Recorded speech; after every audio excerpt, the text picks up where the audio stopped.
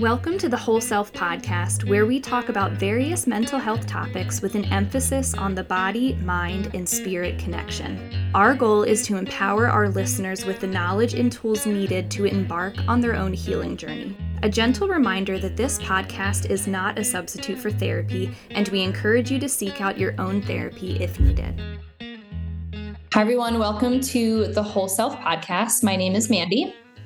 And I'm Cait Beiler. And today we are doing part 2 of our last episode. The last episode we talked about trauma in students and how that might show up in your students, what their behavior might look like, and what you can do about it. And then today we're talking about how trauma can show up in teachers. Yay. Yeah, because the focus is normally on the kiddos, which makes sense. But really, like, if you guys aren't doing well, then that probably doesn't make for a great classroom environment. Yeah. And I think a lot of these things that we're going to talk about, I have felt them as a teacher. I taught, if you didn't listen to our last episode, I taught public school art in a few different schools for 7 years. So I feel like I have felt all of the things that we're going to talk about, but I didn't really know what it was. You know, like I kind of thought it was just par for the course or part of the job. Right. And then I burnt out. So knowing some of this stuff would have been very helpful. Right. Well, I think it's like assumed in many helping professionals, whether it's a teacher or a nurse or even like counseling and stuff, that you just kind of like suck it up and do it. Yeah. And it's hard, but it might affect you, but you have to just keep doing it. And it doesn't matter if you're having an anxiety attack while you're doing it. Yeah. Like, I feel like there's the whole, like, just do it for the kids, or like, you know, well, this is what you signed up for, or like you just develop a thicker skin. But right. Yeah. Doing all those things, like pushing through, doing it for the kids, developing thicker skin, they might not help you not burn out. Right. Mm-hmm. Yeah, exactly.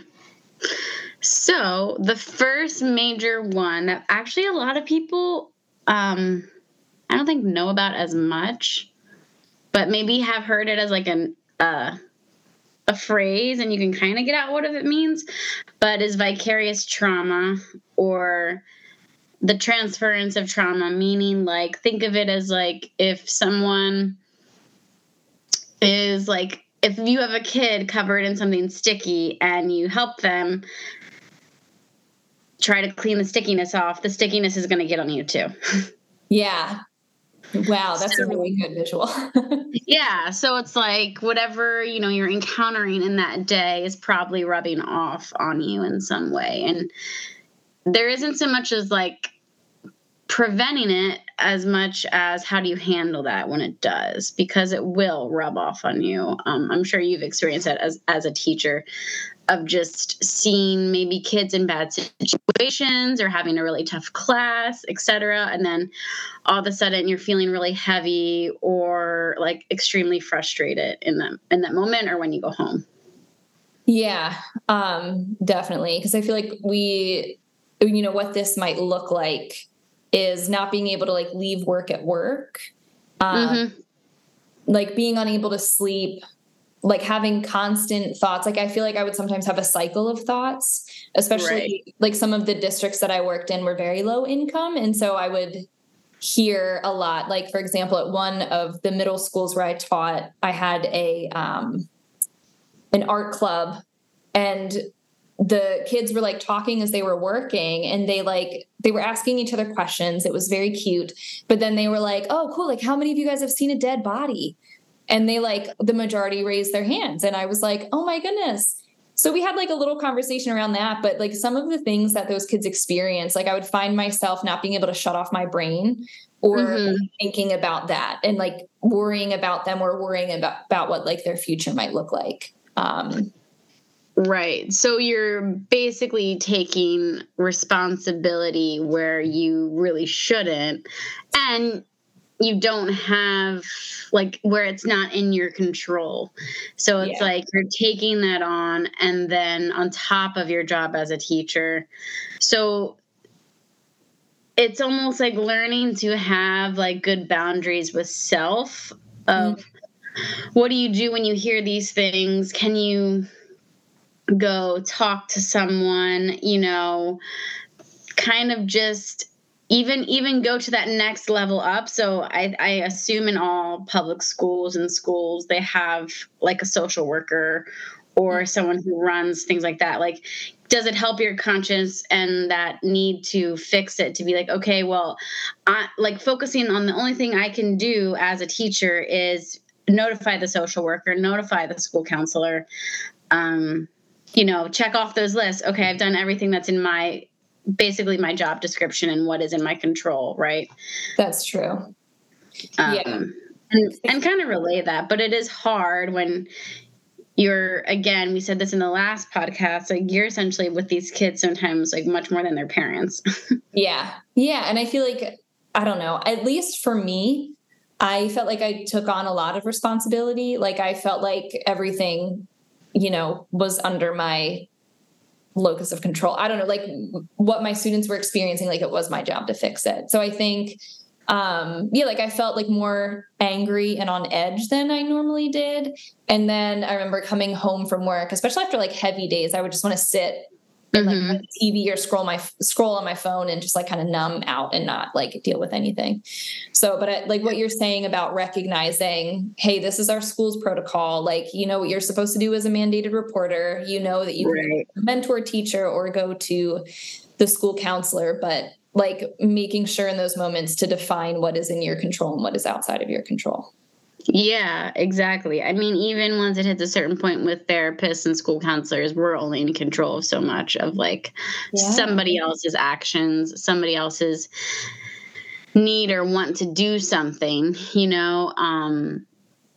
and so like you were saying, Mandy, vicarious trauma can look like, lack of sleep, a restlessness, anger. Honestly, one that we like didn't write down, but I think is common is like an intense anxiety in going into work. Oh, yeah. Just like the anxiousness of what am I going to face for the day? I feel so out of control. I can't help all these kids. I also have to grade all these papers. Like, this, you probably feel it in your body. So anything that you feel in your body at the end of the day, whether it's heaviness or on the opposite spectrum, a lot of like jitteriness or sick feelings in your stomach, like is probably also vicarious trauma of witnessing, hard things every day and not being able to change them the way you would like to. Yeah. And I mean, because we're talking in the beginning about like how this is like generally showing up in people helpers. So like for you, Cait, as a therapist, like how, because I know you hear some very heavy things. Like, how do you keep from taking it into your body or keep from taking it on? I think it does help to have people in my circle that also encounter the same things. So being able to say, like, maybe review something of like, okay, this client opened up about this. These are the steps we decided to take. And getting that affirmation of like, yes, that's what I would have done. That's all you could have done in that moment is helpful to kind of like put a cap on it and be like, okay, like I did what I can do. I can check in later this week. And then I think other things, honestly, is like counseling is a huge part of it. Side note, if you go to a therapist and they haven't been to therapy. Oh, yeah. So most therapists should be in therapy. Yes, we're a big believer of that over here. Because we're just human too. Like, we all encounter dark things in our life. We all have struggles, and what clients say to us is still really hard at times and might be triggering to us, right? So you could also be encountering vicarious trauma also because you might be seeing a kid that reminds you of something you went through, and it's like, oh yeah, stirs up a lot. So I would say that. And also, like, one thing I do after I work nights is I will play a early 2000s dance playlist in my car on the way home. Not because I'm like, I don't want to think about all the things people didn't say, but I don't want to go into my evening feeling heavy. Yeah. I want to remind myself that like there is work and seriousness, and there's also like this fun side of me that likes to dance and enjoys terrible music. Hold on. I don't think that music is all terrible, Cait. Let's not True. True. I mean, so some self-care, play little Nelly and Rihanna, and I'm good to go. But I do think, finding those things that remind you, like, this is not my life, right? Like, yeah. No one's job should be their sole, like, worth in life. Yes. Yeah. And that's so true, too, because I feel like, with teaching, and because you're married to a teacher, like, it's easy to kind of allow work and home to blend together because there's so much work. Mm-hmm. Like what you're saying about having, like, firm boundaries of this is where work ends and I begin.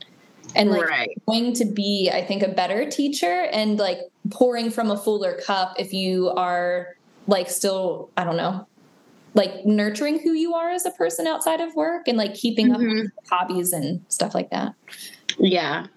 Also, for those of you that are like, I'm like a visual person, so sometimes I'll literally imagine my life in like different lockers. And so like when I'm at work, I open the work locker. I close the other ones if I can, especially that kid locker. Toddlers. When I'm at work, I have that work locker open. And then when I leave work, I try to visually imagine myself closing it and like pivoting towards the other lockers I'm about to go to. So that home, husband, and kids, then those are the ones I'm focused on. Yeah. Because we can't think about it all at once. Yeah. Yeah. That's too much. That's a great visual though. I like that. Yeah, I find it helpful. And like we said, so counseling, if you're a teacher, talking to teacher friends, there is the toxic venting and the non-toxic venting. Yes, that is very true. I think the thing you're told as a teacher sometimes is to like avoid the like teacher's lounge during lunchtime because it can turn into a lot of toxic venting. But what kind of is the difference, Cait, between like toxic venting versus healthy venting? I feel like, so I've talked about this with my husband, and I feel like we've said like the toxic venting is almost you're very negative about everything, right? So everything is terrible, like using like very extreme language. So everything is terrible about the school district. Everything is terrible about the, the administration, everything is terrible about the curriculum, like nothing is ever good. Okay. Within your job. But whereas like, I see that as toxic because it's like, well, there has to be like, then we're just complaining at this point. Yeah. Right. And don't get me wrong, there is room for complaining, but not in all extremes.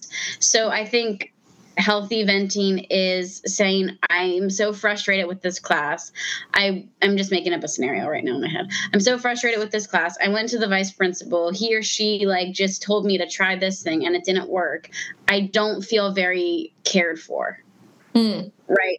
So you're talking about this. Hopefully that healthy friendship or colleague is able to just empathize with you and validate, yeah, that sounds like that really sucks. I have a similar situation.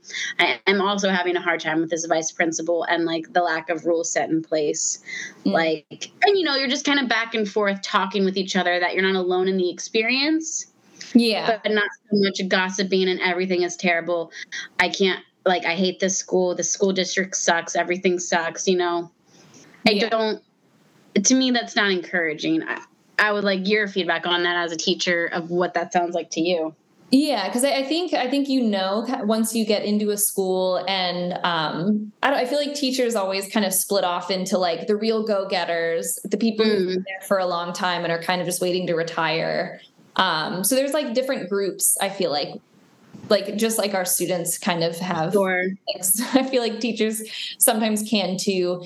So I feel like it's if you're new to a job, it's worth kind of like hanging back and seeing, who's who and what people are like. But I feel like you can really tell who like the toxic complainers are and who might be more healthy. And I think it's really important to like get involved and form connections with the healthier groups. Because I think like, we have seen too, like a lot of toxic venting just leads to a lot of hopelessness, and that makes you feel even worse because it's like nothing will ever get better. Right.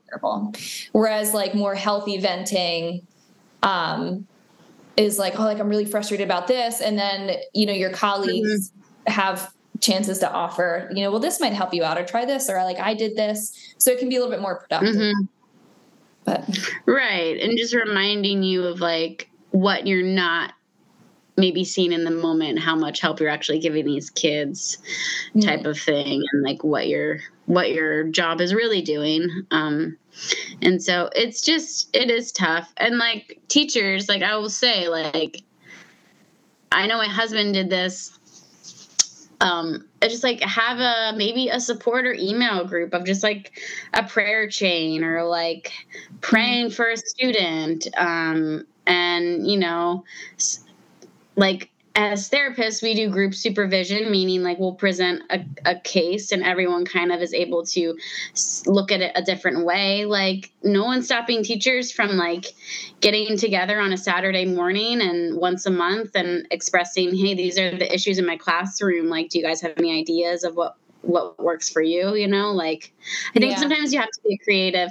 And I know that can be a hard ask, because like you said, Mandy, like teachers could probably work until like their very last day into the summer without a break. And so, you know, it's difficult to find time for legitimate help, I think, or support. Yeah.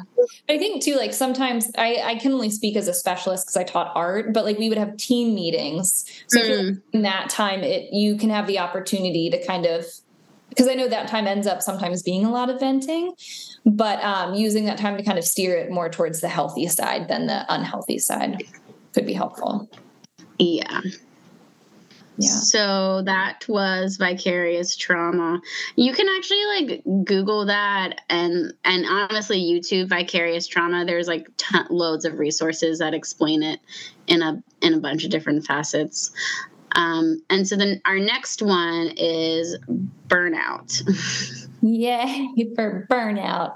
Yeah. I would probably say this is like the biggest one, especially right now since COVID. Oh yeah. Yeah. Like I think COVID just blew everything up. Like with my school, it was announced that one afternoon that we were going to be home we thought it was a couple weeks. So we had like the union saying one thing of like, don't work.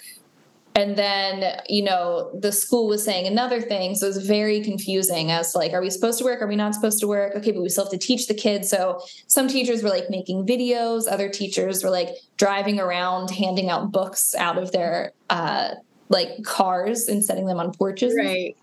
And it was just so, and then when we went back to school, it was like, are we in person? Are we hybrid? Are we on a cart? Are we allowed to pass out supplies? Are we not allowed? So it was just so much confusion and everything changed. Like, I feel like the structures and procedures and like schedules that schools had before were already taxing. And then we had to change all of that with COVID. And so everything that kind of kept your job organized or made it feel more manageable was no longer.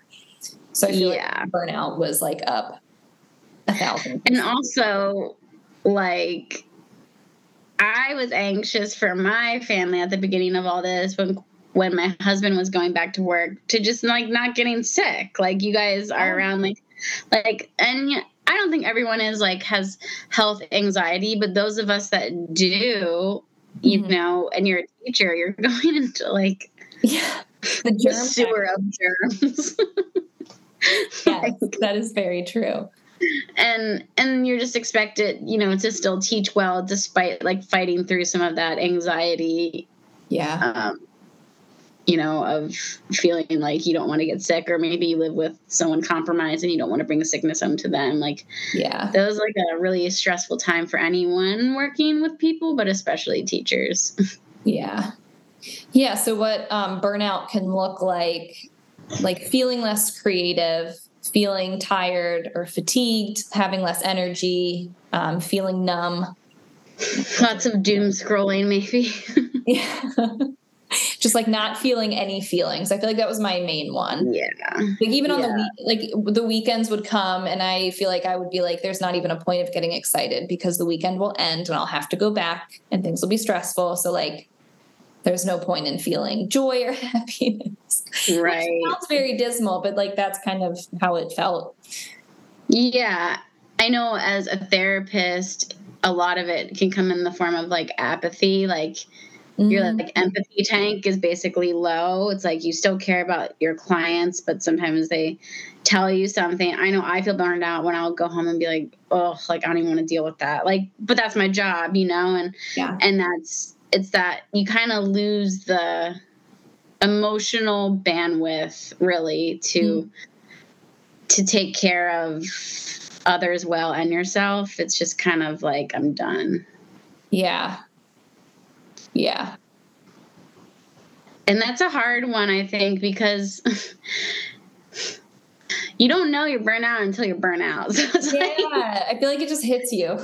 Yeah. So it's not like, oh, like, I don't even know if there are certain things I can say that lead up to being burnt out, because sometimes that just looks like life and like doing your job. Yeah. Yeah. It just can be your environment and your season of life. And I know with schools, it has a lot to do in some regards with like how administration runs a school and if you have support. Yeah, that's very true. So, Mandy, did you do anything that helped or you found that worked once you were burnt out? I was not great at boundaries because that wasn't anything that I had really known about. And I feel like teaching is a job where like it kind of low key implies that you can't have them, though it's not true. Sure. You can, but it sometimes makes you feel that way. But they don't make it easy to have them. Yeah. So I think the one thing that's sticking out to me, I remember because my husband was also a teacher and is no longer a teacher. He and I would like Sunday would be our one day to not do any schoolwork. And I mean, like, so just having that one day, and I think we would always like go to the library. It was either Saturday or Sunday. Like we always planned a trip to like go get new books or go like, but we had like that one day to look forward to where there wasn't going to be schoolwork, which was really helpful. Right. I feel like it didn't do a lot because I think there were other things I was doing to not help my burnout, but that I remember being like the shining point in the burnout time. Yeah. So boundaries, and that can also like reverse boundaries of just like assigning yourself certain days to do work, whether it's you're assigning yourself a certain day not to do work, or like I know for my husband, it'll probably maybe still be Wednesdays, but like I'll give him Wednesdays and then he can stay later at school, you know, up until like dinner time type of thing, to just not have to come home and like be distracted, but just stay there and do work. And that way he knows he has like this chunk of time and he's not thinking about it on another day, or he can plan accordingly of like what he wants to get done that day. Yeah. That doesn't mean there isn't still more things to do, but it's something. I guess, how do you deal with that as a teacher, with that feeling of like there's something that always could get done? Like, I feel like that is the biggest issue, right? Yeah. Yeah. And that, like, because I'm a perfectionist too. So that was always the worst thing, especially when I first started as a teacher. I felt like I had to do everything and get everything finished perfectly. But later on, I think the more I got going, the more I was able to recognize, okay, like if this doesn't get finished, that's okay. And if this, you know, waits until next year, that's okay. So I think it helped kind of chunking down my to-do list into like priorities. So like top, middle, lowest priority. Yeah. And trying to kind of stick to that. Yeah, that's helpful. It's like, if I get the top priorities done, then I'll worry about this, rather than looking at it as like one long list that needs to get done within like the next 9 months. Yes. Yeah. And I think just being okay with things being unfinished and knowing that that's okay. Like, it was helpful just to talk to some more seasoned teachers and hear them be like, oh, I just don't do that. Like, I just don't have time for it. And it just doesn't get done. So knowing, because when you start out, you're like, I need to do a good job and I need to get everything done. Right. Hearing other teachers like validate that, like, no, sometimes things, don't get done. Yeah. No, that makes sense. Okay. So another thing you can do to help with burnout is to keep up with hobbies. I said hobbies yesterday in one of my counseling sessions, and I feel like it's such like a old school phrase, where maybe because I just work with like younger people and I'm like, oh, what are your hobbies? Like, and they're like, ew, okay, like I watch Netflix. What is a hobby? What are you talking about? Like, oh, you don't carve boats in your spare time? The lost art of boat carving. But I guess hobbies, things that bring you joy, that make you feel like you, trying to integrate them in your crazy teaching schedule. How were you able to do that, Mandy? And if so, like how did you? I mean, not on my own. I think I love doom scrolling and I love just like zoning out to watch TV. So I think what was helpful is like my husband and I would have hobbies that we like to do together, even if it's just like going for a walk or hiking with the dogs. So scheduling time to do that. And then also if there was something that I would be involved with like friends. Sure. So I feel like having something that was on a somewhat regular schedule, like once a month we go for a hike, or, once a month we meet up and discuss a book that we've been reading or something. Not like there was a lot of time to read, but I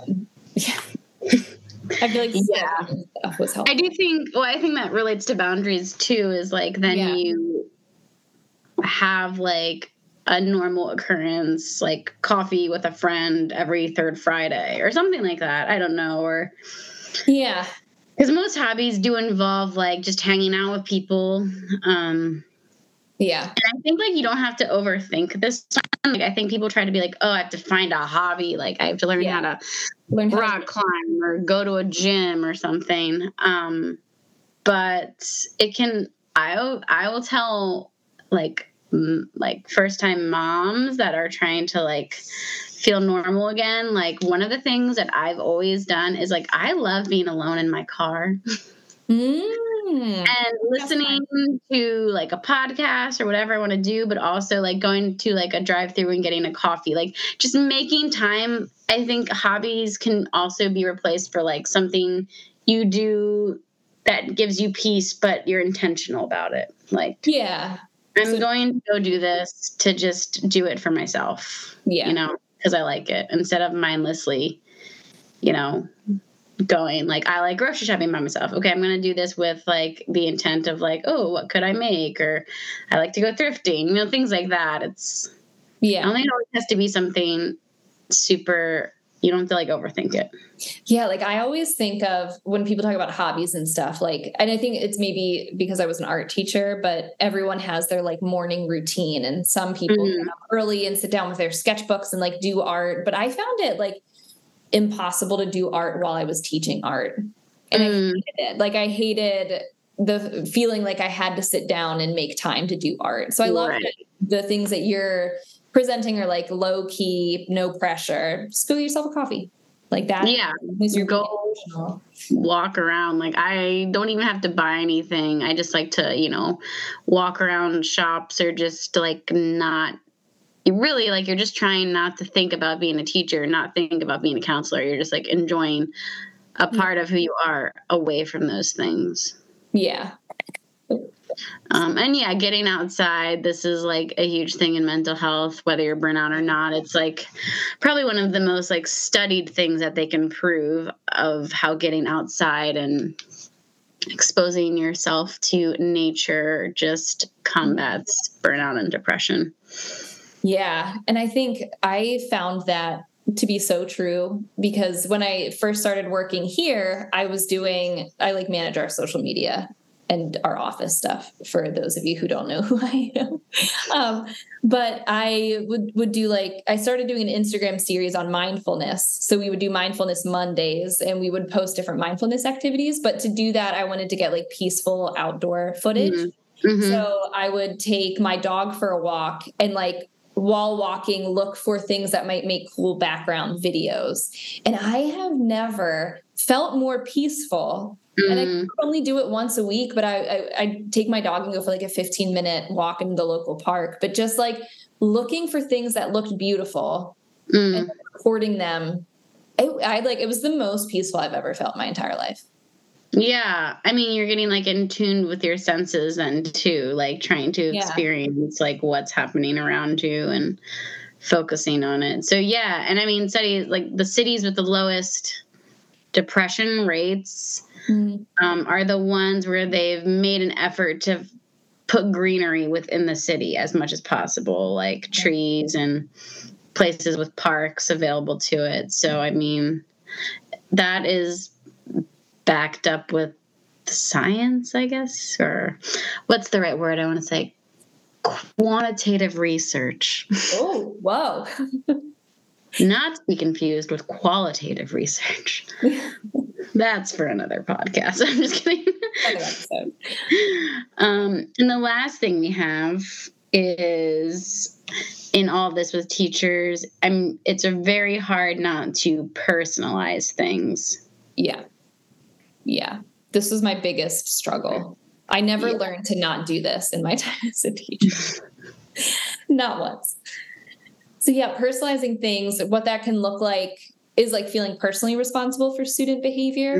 Mm-hmm. Taking it personally when a student acts out or when they're not doing their work or not doing well, and feeling like it's your fault. I remember almost every time a student would act out, I'd be oh, well, what did I do to cause that? What is it about me that's setting them off? Or what is it about my classroom? But now that I have been out of the classroom and have done a lot of counseling and worked in a counseling office, I've learned that you are not responsible for someone else's behavior. Right. Yeah, for sure. And there's so much stuff going on behind the scenes. Yeah. Yeah. That you are forcing a kid to pay attention that doesn't want to pay attention. Mm-hmm. Or maybe can't, depending on what's going on in their life. Yeah.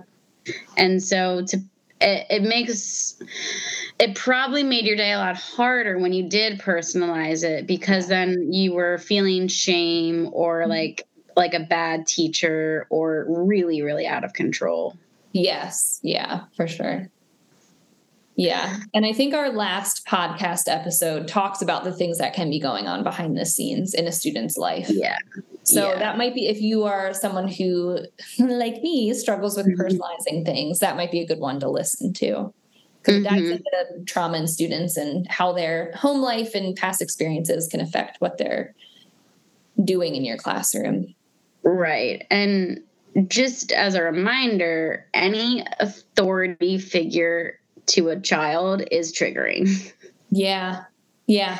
I think even to me as an adult, it is in some way. Yeah, exactly. And we're really bad at managing ourselves. So imagining kids trying to manage that is, probably way out of their bandwidth of abstract thinking of what's happening for them in that moment. And so really teachers are an easy target because you guys are just telling them to do stuff. And if they, I know I'm dumbing it down, but to them, it's oh, this person is ordering me to do stuff. And if I don't do it, I just get a bad grade, right? So it's they're looking at it that way. And they're not seeing your side of thing of, how much you care and work you're putting into this and your sleepless nights and working on the weekends. Kids don't know that. And maybe even if they did, I'm not sure that they care because no, I don't kids think are selfish. not because they're bad kids, but because that's how their brain is and that's how they're supposed to be at that time. So it's hard not to personalize things. I remember working at a mental hospital. Just, those days. Wait, where did you work? Those carefree days at the mental hospital. Yes, that was fun. But we had to be on all the time to make sure we weren't personalizing, like some kids that were easily offended or sensitive. Like if some kid was getting really mad at me, it wasn't because I was X, Y, and Z. It was because I probably reminded them of X, Y, and Z, or they just, oh, this person is an easy target for my anger. Now, does that excuse the behavior? Not at all. But what it does for us in those places of authority is to remind ourselves, I don't need to make this about me right now. Like, I don't need to like put the spotlight on me in this moment.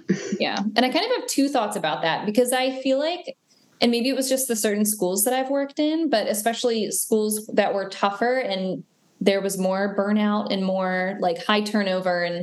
But I know, like, I think that's why it's really important to talk about this, because I feel like if you are burnt out or you are experiencing vicarious trauma, and I've seen teachers do this where like you're looking for something to vent your own frustration. So I've seen teachers that will not like super purposefully, but like kind of be confrontational with kids because they're also looking for a fight.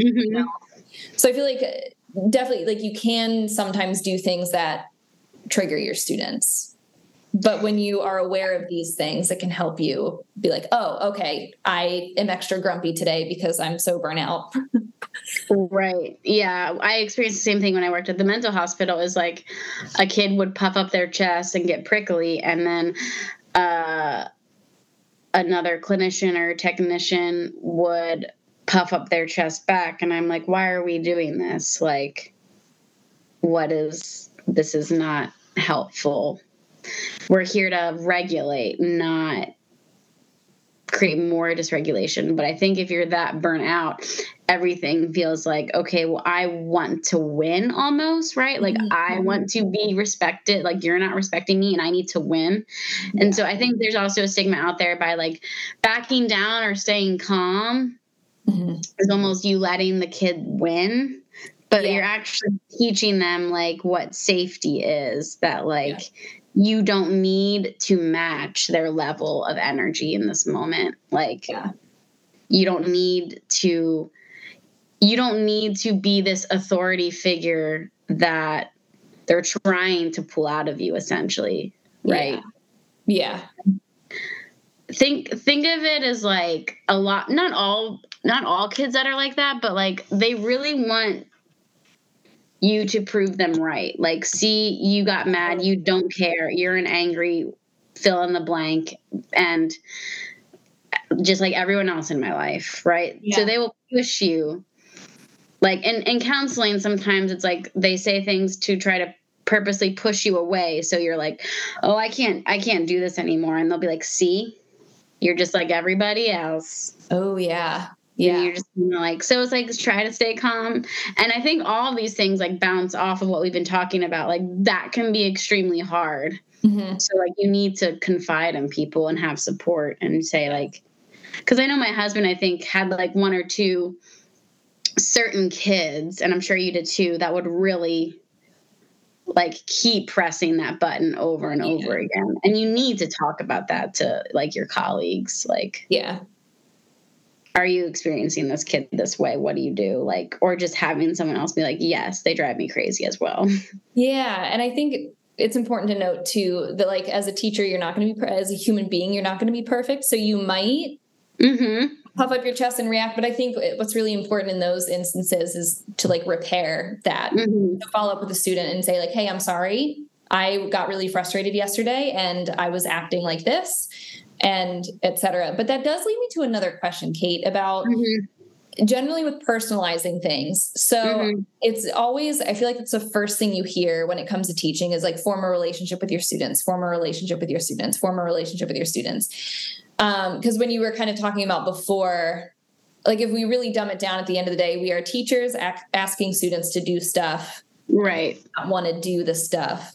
So in order to help like engage them, we always hear form a relationship, be, close with your students in a professional way.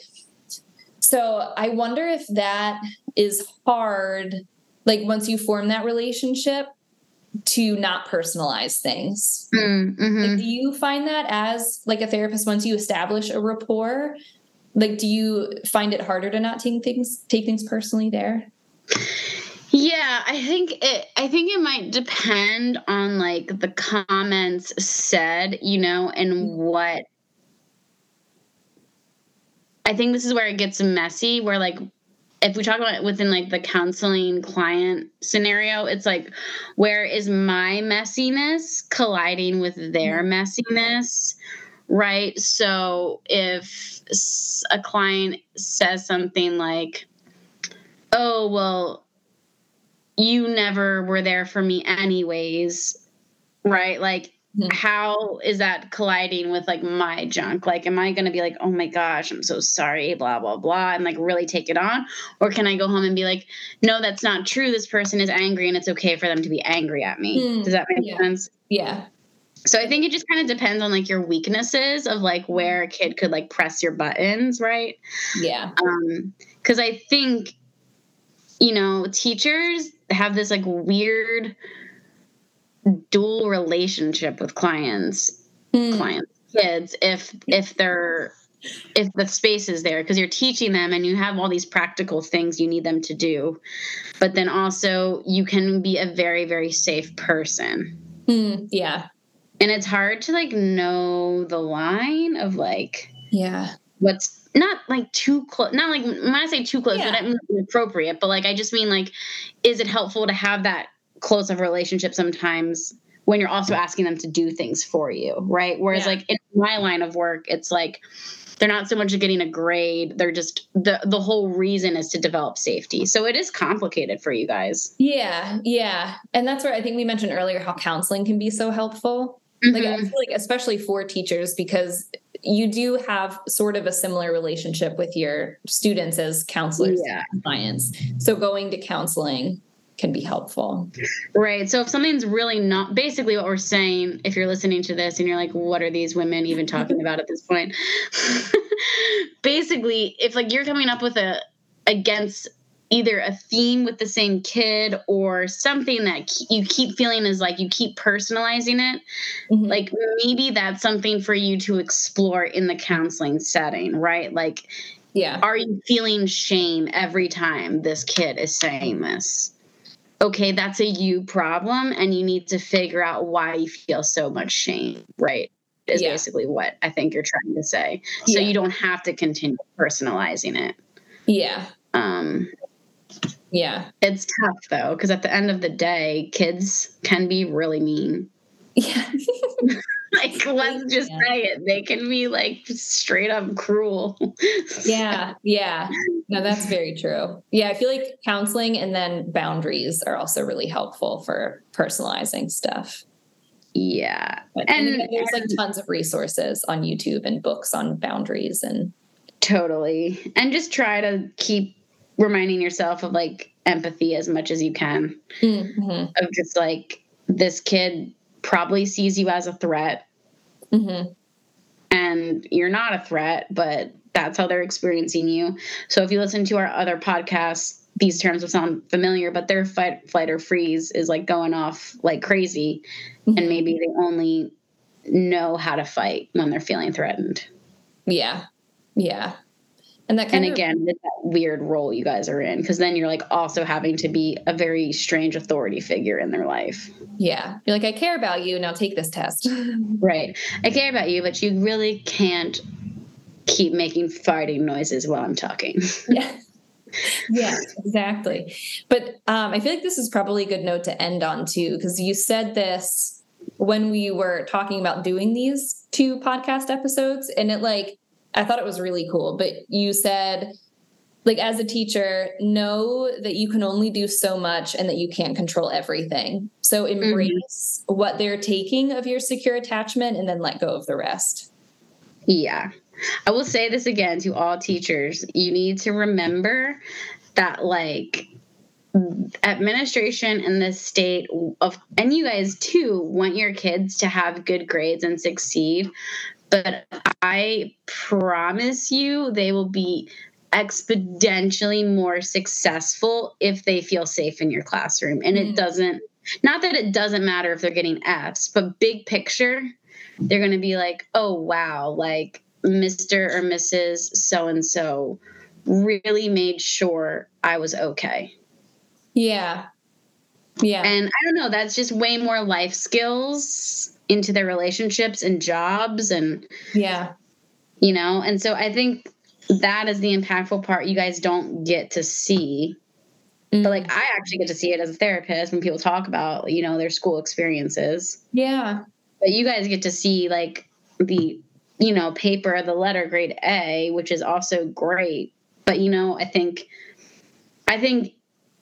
school boards do you guys, and the state do you guys a disservice of not putting more, like not putting importance on the other end of things. Yeah. Yeah. Like they'll be like, you know, like the fact that you are creating techniques for them to help calm them down shows that you're caring, that they're jacked up from whatever is going on at home. Yeah. And I think if you're wondering like, okay, then how do I create safety in my classroom? Our last podcast episode talked about things you can do in response to a student's fight or flight behavior. Yeah. So you're doing something. You probably won't see the fruit of it. I'm sorry. Yeah. But maybe if you like stick with them till they're like 18, you'll be able to see like how successful they're being and their good relationships. Yeah. But it is a thankless job for sure. It is. And I have seen like at schools where teachers like stay in the same district, like they'll have seniors come back and visit or like students come back and visit. And it's very heartwarming. But yeah, staying not burnout, not personalizing things can help you be a safe person for your students and help you feel less stressed. Yes. So hopefully we threw a lot of information at you, but hopefully you mainly felt validated and seen. Yes. Yeah. And if you enjoyed this podcast, you can follow us wherever you get your podcasts. And if you're interested in following us on social media, we are on Instagram and Facebook at Whole Self Therapists. But otherwise, we hope that this was helpful. If you're teachers, we wish you the best of luck in your school year. Yes. And thanks. See you guys. Bye. Thank you so much for listening. Any resources or links from today's episode can be found in our show notes. Original music in this episode is by Christopher Burkholder.